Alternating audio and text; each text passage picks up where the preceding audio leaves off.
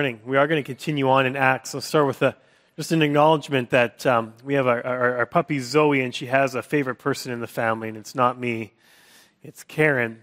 And we've soon found out that Zoe's favorite place to be in the house is wherever Karen is. And so if she's in the kitchen, then she's begging for scraps. And if she's in the living room, then Zoe will find a place on the couch. And if she's doing a puzzle or something in the dining room, then she will curl up on the floor. Or if she's in the bedroom, then she'll take a place on the bed.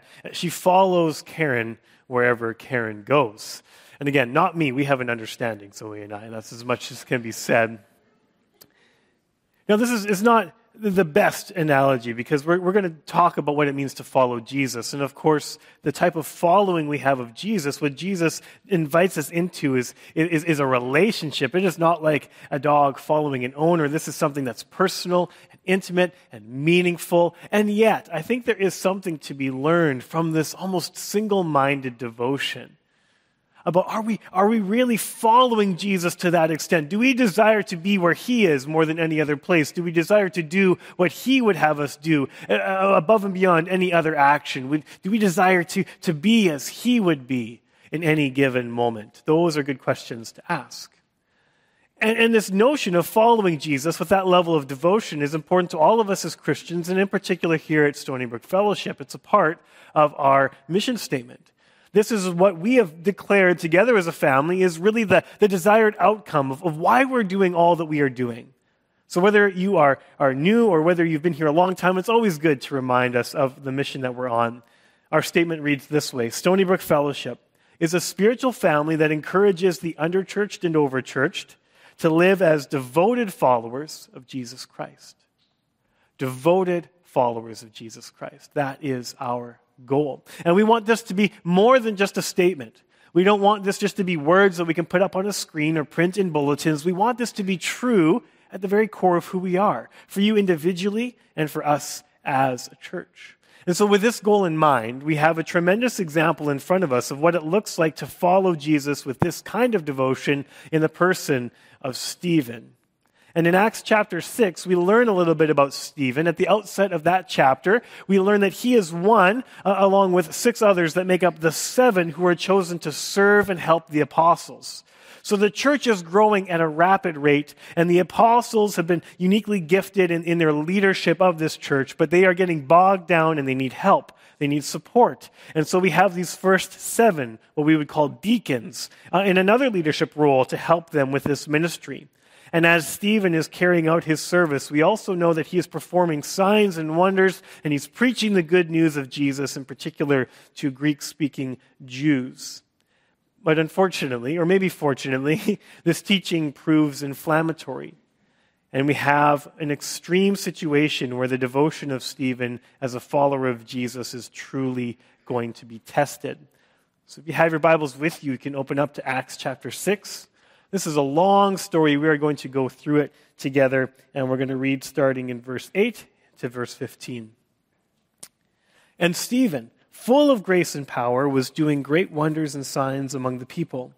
Then some of those who belonged to the synagogue of the freedmen, as it was called, and of the Cyrenians and the Alexandrians, and those from Cilicia and Asia, rose up and disputed with Stephen. But they could not withstand the wisdom and the spirit with which he was speaking. Then they secretly instigated men who said, "We have heard him speak blasphemous words against Moses and God." And they stirred up the people and the elders and the scribes, and they came upon him and seized him and brought him before the council. And they set up false witnesses who said, "This man never ceases to speak words against this holy place in the law. For we have heard him say that this Jesus of Nazareth will destroy this place and will change the customs that Moses delivered to us." And gazing at him, all who sat in the council saw that his face was like the face of an angel. So lots to unpack here about Stephen and this situation, but we know from the beginning that Stephen was full of grace and power during his ministry, and this power was coming from the Holy Spirit. In the same way that the Spirit came upon the apostles on the day of Pentecost, it is now indwelling all of those who believe in Jesus, and Stephen is no exception. And we see that he expresses the power of the Spirit in some ways that were familiar to us, of what we have read so far in Acts. He is doing signs and wonders, much like what Peter and John did in healing the lame beggar. He's expressing it in usual ways, and now there's some new ways that we see this power of the Spirit at work. The Spirit gave Stephen great wisdom and the ability to debate, which I think is an awesome spiritual gift, right? I mean, he was going into these synagogues and he was debating about the nature of Jesus Christ, the nature of God, the nature of what it is true. And he's not only doing a good job, he's winning the argument. As Luke describes it in verse 10, his opponents could not withstand the wisdom and the spirit with which he was speaking.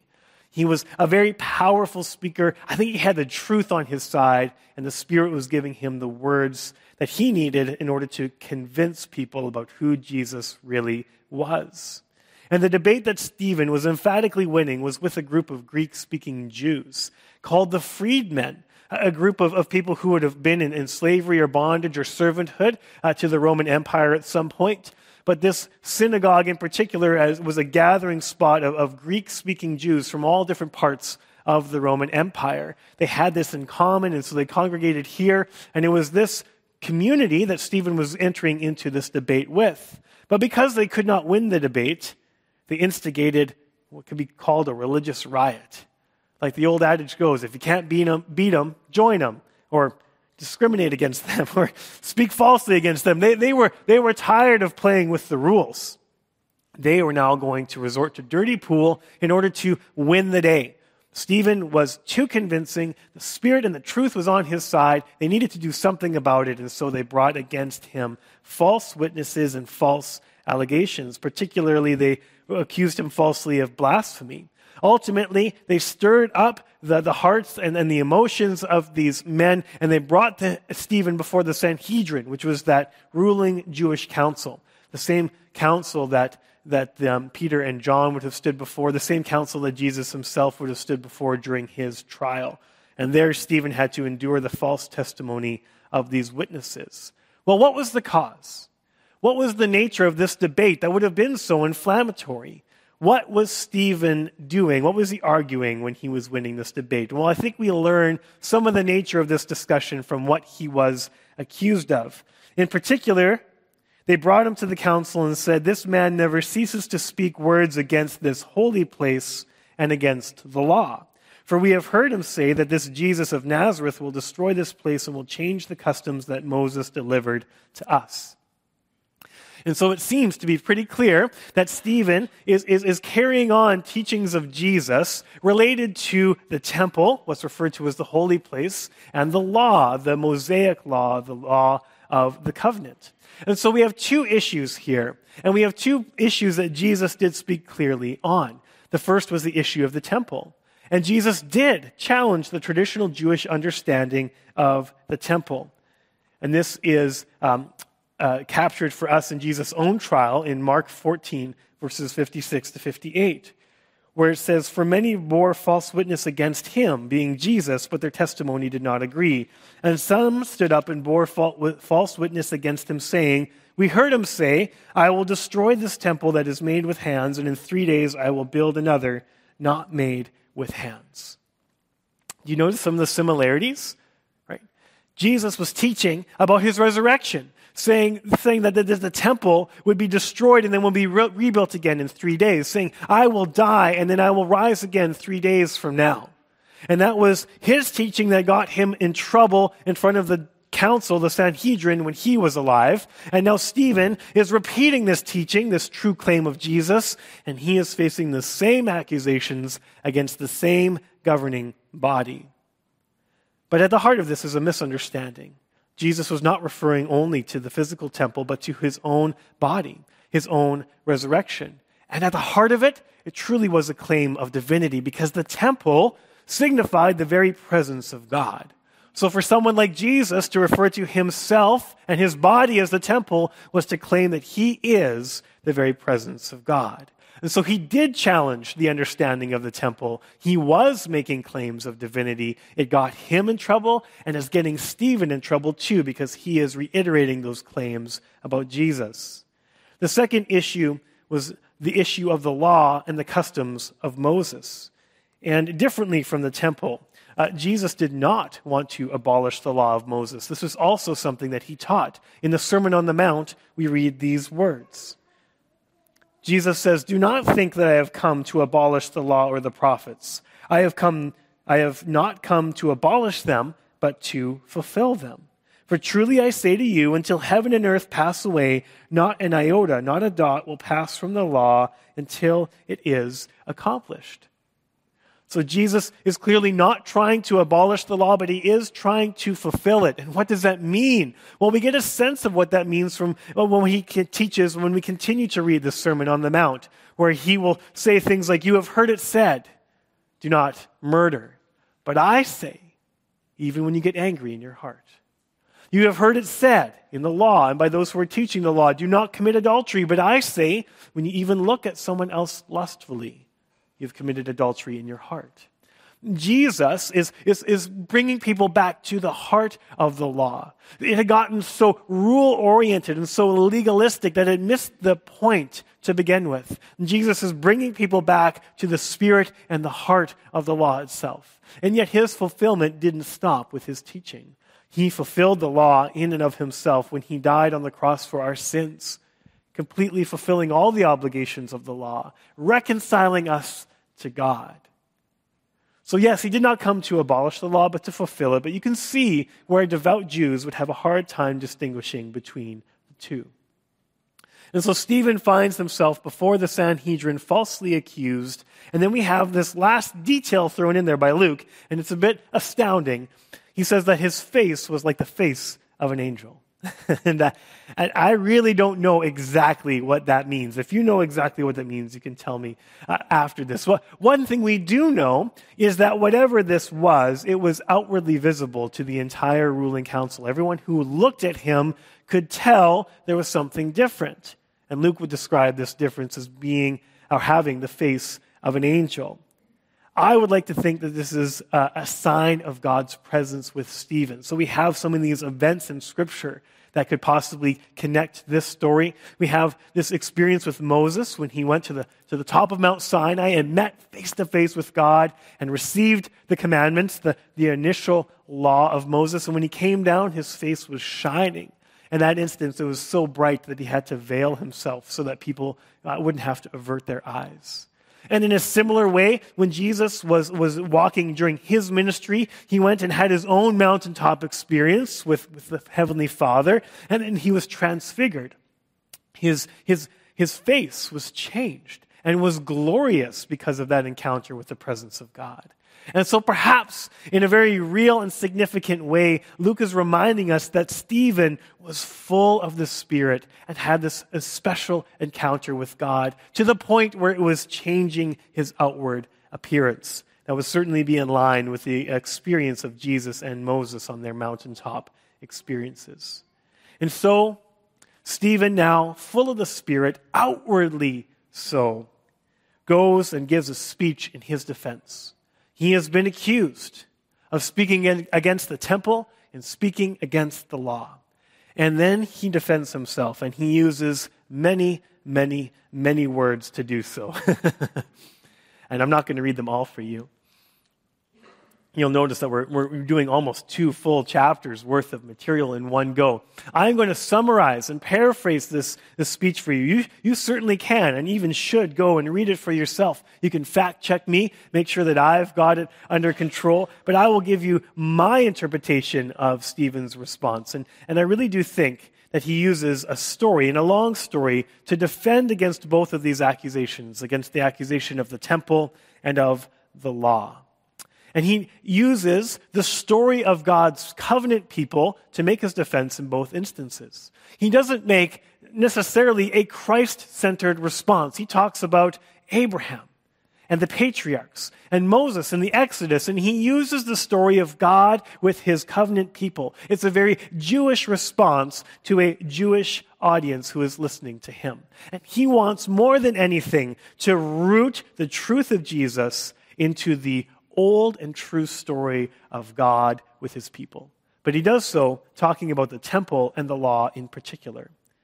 When it comes to the accusation of the temple, Stephen declares that it is the traditional Jewish understanding of the temple that is wrong because it's too narrow and it limits God. He does this by pointing to the story of God tabernacling with his people. At the time of Moses, when the law was introduced, they built the tabernacle and God's presence rested in the Holy of Holies in that tabernacle. Later on, Solomon built the temple and then God's presence rested in the Holy of Holies in that temple. But in both instances, Stephen says, these were handmade buildings.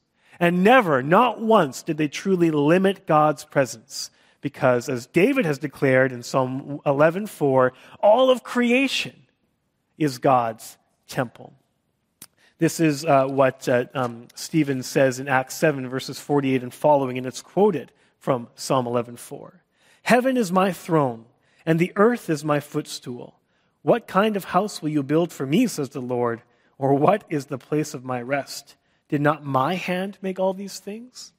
So Stephen says when it comes to the temple, that is man-made. When it comes to creation, that is God-made. This is his temple. This is his footstool. The temple that we have is just a broken and imperfect reflection of the heavenly throne room. That greater reality where God the Father is on the throne even now. God has never been limited to the temple.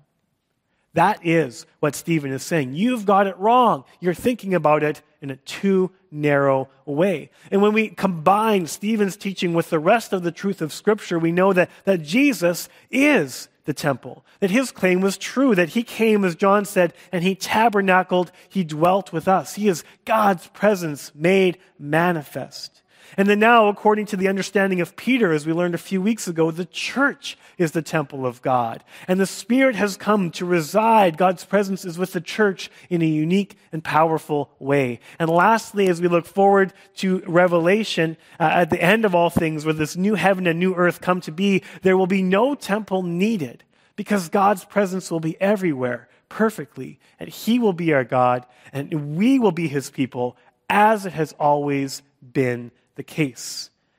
So Stephen is not throwing away the story of Israel. He is bringing it into the larger picture of who God has always been and what is true now in Jesus Christ. All part of God's plan from Moses to David to Solomon and now to Jesus. Don't think too small, says Stephen. And what about the accusation of the law? Well, Stephen defends himself again by tracking through the covenant history of Israel. He says God made a promise to Abraham and kept that promise through Isaac and Jacob and Joseph. And then in Moses and during the Exodus, God delivered his chosen people. And then he gave the law to Moses. And yet, even while Moses was receiving this law, then the people turned and rejected Moses and rejected God and made Aaron build the golden calf. False worship, idol worship was a part of the children of Israel from the very beginning. And this lack of loyalty to God and his law and his covenant resulted in the exile that the people had to endure. More than just telling a story, Stephen points to the failure of God's people to keep the covenant and keep the law. He says, who are you to judge throwing out the law? You have rejected Moses. You worshiped the golden calf. You were sent into exile, and now you are still resisting the Holy Spirit.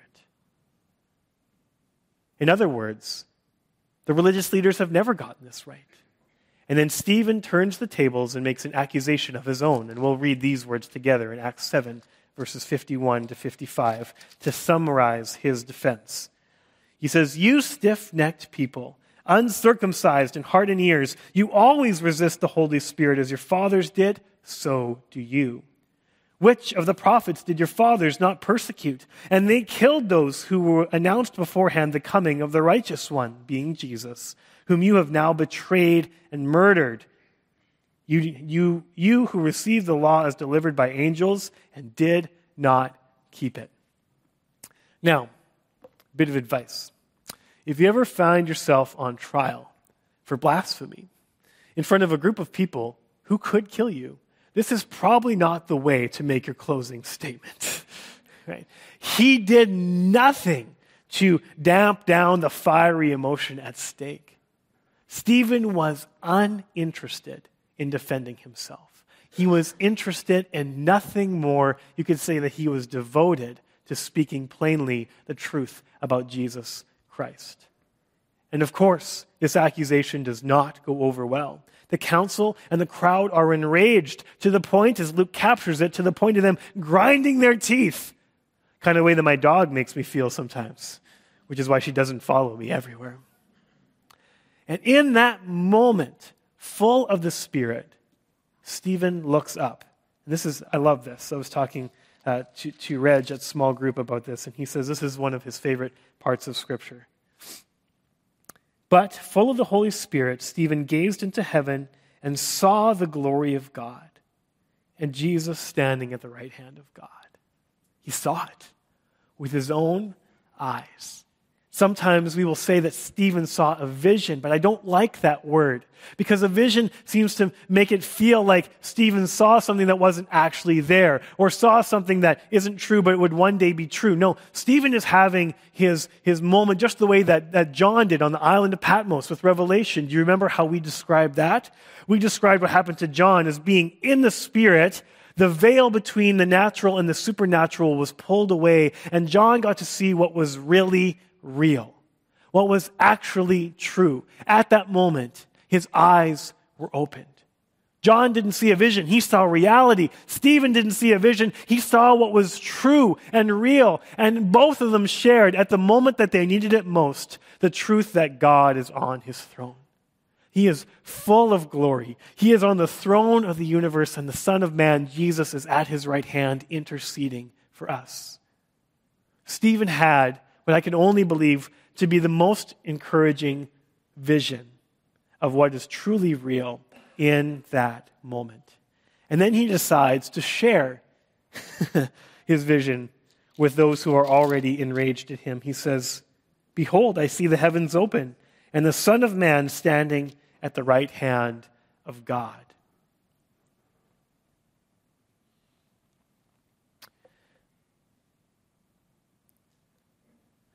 Throughout this long and winding story, Stephen provides us our first example of what it means to be a devoted follower of Christ. Stephen has given us the example of what it looks like to follow Jesus in belief. Because belief is at the very heart of everything that's happened so far, is it not? That's what this entire debate is about. Stephen is coming and saying Jesus is the Messiah, the anointed one of Israel. He is the Son of God in the temple himself. And those he is talking to are rejecting those claims about Jesus. What do you believe? Not only does Stephen win the debate, but he clung to his firm belief in Jesus even as it was about to cost him everything. He was unwavering in his belief and acknowledgement of Jesus. Something that I think Jesus himself anticipated in his own teaching and ministry. This is what Jesus says in Luke 12. "And I tell you, everyone who acknowledges me before men, the Son of Man, also will acknowledge before the angels of God. But the one who denies me before men will be denied before the angels of God." Do you think Stephen is aware of this teaching? And then he sees the Son of Man sitting there and says, "I know you'll keep your promise. And everyone who speaks a word against the Son of Man will be forgiven, but the one who blasphemes against the Holy Spirit will not be forgiven." Listen to what Jesus speaks years prior to this story. "And when they bring you before the synagogues and the rulers and the authorities, do not be anxious about how you should defend yourself or what you should say. For the Holy Spirit will teach you in that very hour what you ought to say." And this all came true for Stephen in that moment. He trusted in the words of Christ. He relied on the Spirit to give him the words to speak, words that were true and powerful. And he never backed down from what he believed about Jesus, even at great cost to himself. He followed Jesus in his belief. Now, what does it look like to follow Jesus in our belief today? Well, we need to recognize that belief is where this all starts. Stephen at one point needed to believe that Jesus was the Son of God, that he was the Savior for his sins. This belief was rejected by those who were now falsely accusing him. But what do you believe about Jesus? Not what do your parents say? Not what the pastor says. What do you believe about Jesus? That's where your faith journey begins. You believe and then you follow. But of course, we continue to follow in our belief. We never want to back down from that. And we need to recognize that we are fortunate that today very few of us will be standing trial for what we believe, where our physical lives won't be at stake. But there are still some teachings of Jesus that our society finds hard to believe, that they find very offensive. For the Jewish audience in Stephen's day, it was the teaching of Jesus on the temple and on the law. But for us, it could be something like John 14:6, where Jesus says, I am the way, the truth, and the life. No one comes to the Father except through me. Well, that's too old-fashioned, says the world. That's obviously closed-minded. It would have to be false. But Jesus declares that this is true. It's life-giving, and it's full of love. Will we stand firm in our belief as we follow Jesus? And it may not cost us our lives, but it often will cost us something. Depending on your situation, you may feel like you could get passed off for a promotion based on what you believe about Jesus and how outwardly you live it out. It's always social currency in the hallways of school, matters of faith. And for sure in the locker room of any sports team you find yourself on. Are you willing to acknowledge Christ before men and women there? Are we always willing to acknowledge Jesus for who he is? After Stephen declares that he has seen this vision, he can see the Son of Man standing at the right hand of God, the anger of the council boils over. They lose their minds. They become a mob, and they take him out of the city and they stone him. And while their emotion has certainly got the best of them, they still believe they're doing the right thing. This is what the law demands in Deuteronomy 13. If anyone would blaspheme and seek to draw us away from the one true God, then you should take that person outside and stone them. At the very heart, the Jews believe they're doing what is right. And overseeing this event, this killing of Stephen, is a young man named Saul, a Jewish zealot in his own right, someone that becomes increasingly important to the rest of the story of Acts. But we still want to focus on Stephen personally because he does some very profound things in the last few minutes of his life. As he is being brutally executed, and it's not fun. To be stoned is literally to be pelted with stones until you die. Stephen continues in that moment to follow Jesus closely. In Acts 7:60, we read, and falling to his knees, Stephen cried out with a loud voice, Lord, do not hold this sin against them. Does that sound familiar to anyone? It should. Because that is exactly what Jesus himself did on the cross. As Jesus was getting the nails hammered into his hands and his feet, and as he was raised in humiliation and torture and about to die, he says in Luke 23:34, Father, forgive them. They know not what they do. So how closely is Stephen following Jesus? He's not just following him in his belief and his teaching. He's following him in forgiveness. And both of them have this capacity, what could only be a spirit-filled capacity, to actively forgive those who are putting them to death. Is there any higher form of forgiveness than that? Is there any higher form of forgiveness? Of course, Jesus did more than just forgive those who were torturing him on the cross. He taught about this in Matthew 6:14. We read these words, For if you forgive others their trespasses, your heavenly Father will also forgive you. But if you do not forgive others their trespasses, neither will your Father forgive your trespasses. And that is a hard little bit of scripture that deserves its own sermon. But put it this way, forgiveness is vital to the follower of Jesus. Forgiveness is imperative. It's a non-negotiable. If you follow Jesus, if you're devoted to him, you have to be a person of forgiveness. It is required in the kingdom of God. And this forgiveness is a letting go. It's a letting go of bitterness. It's a letting go of hostility. It's a letting go of this need for things to be even and fair and to release that into the hands of the Heavenly Father, who is the one true and perfect judge. That is the type of forgiveness that Jesus modeled, that Stephen modeled, and I'm talking about. It's not a forgiveness that necessarily means you reconcile a relationship with everybody. Jesus clearly didn't have the opportunity to be at right relationship with those who executed him. Neither was Stephen afforded that opportunity. But there was someone there, someone named Saul, who was an active part of putting Stephen to death. And Stephen forgave him, and the community of Christ forgave him. But it took a long time after Saul's conversion for them to truly believe that Saul was a safe person again. That forgiveness didn't mean that it was all just forgotten and behind them. It is a true letting go. So what I'm trying to say is this. If you're someone who is in an abusive or unsafe place, forgiveness does not require you to stay there. You can let go. You can give it to God. You can not hold it against someone, and you can still ensure that you don't stay in a pattern of abuse. Forgiveness is a requirement, always. But it doesn't mean we stay in unsafe situations.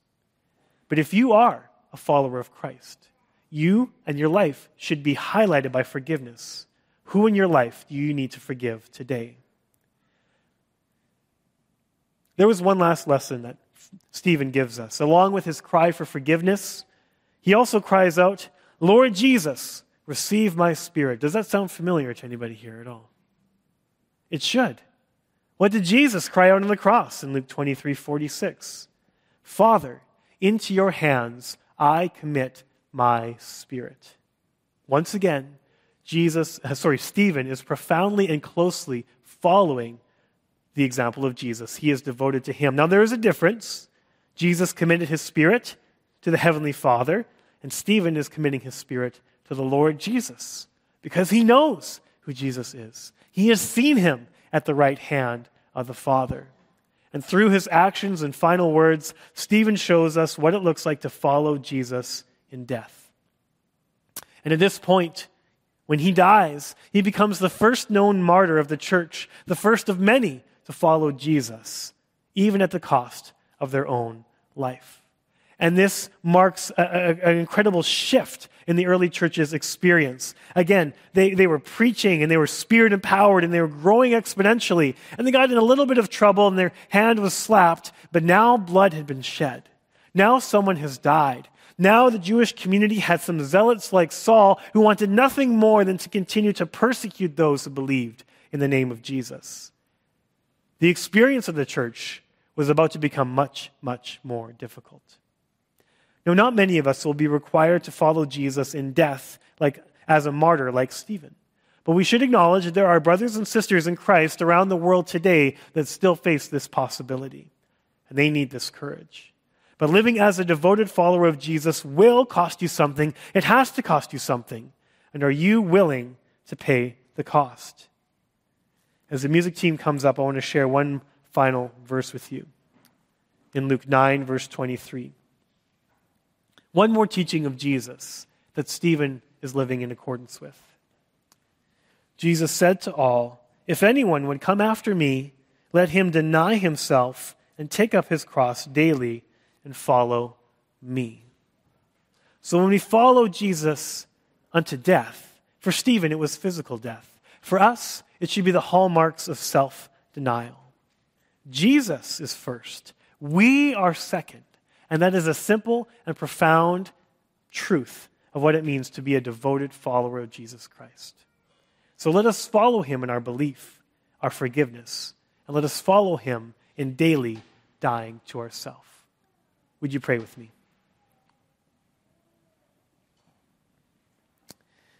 Father God, I thank you for the teachings of your Son, Jesus. I thank you for the belief that we are able to have in him. I thank you for the fact that when we do place our trust and belief in Jesus, we have your Spirit within us. And just like Stephen, the Spirit can abide in us and well up in us so that we have the words to say, we have wisdom and discernment, that we have the courage to cling to our belief, that we have the ability to forgive anyone, that we have this ability to put ourselves to the side and live as devoted followers of you. God, may this be true in our life, not of our own doing, but of the work of your Spirit within us. We pray this in your name. Amen.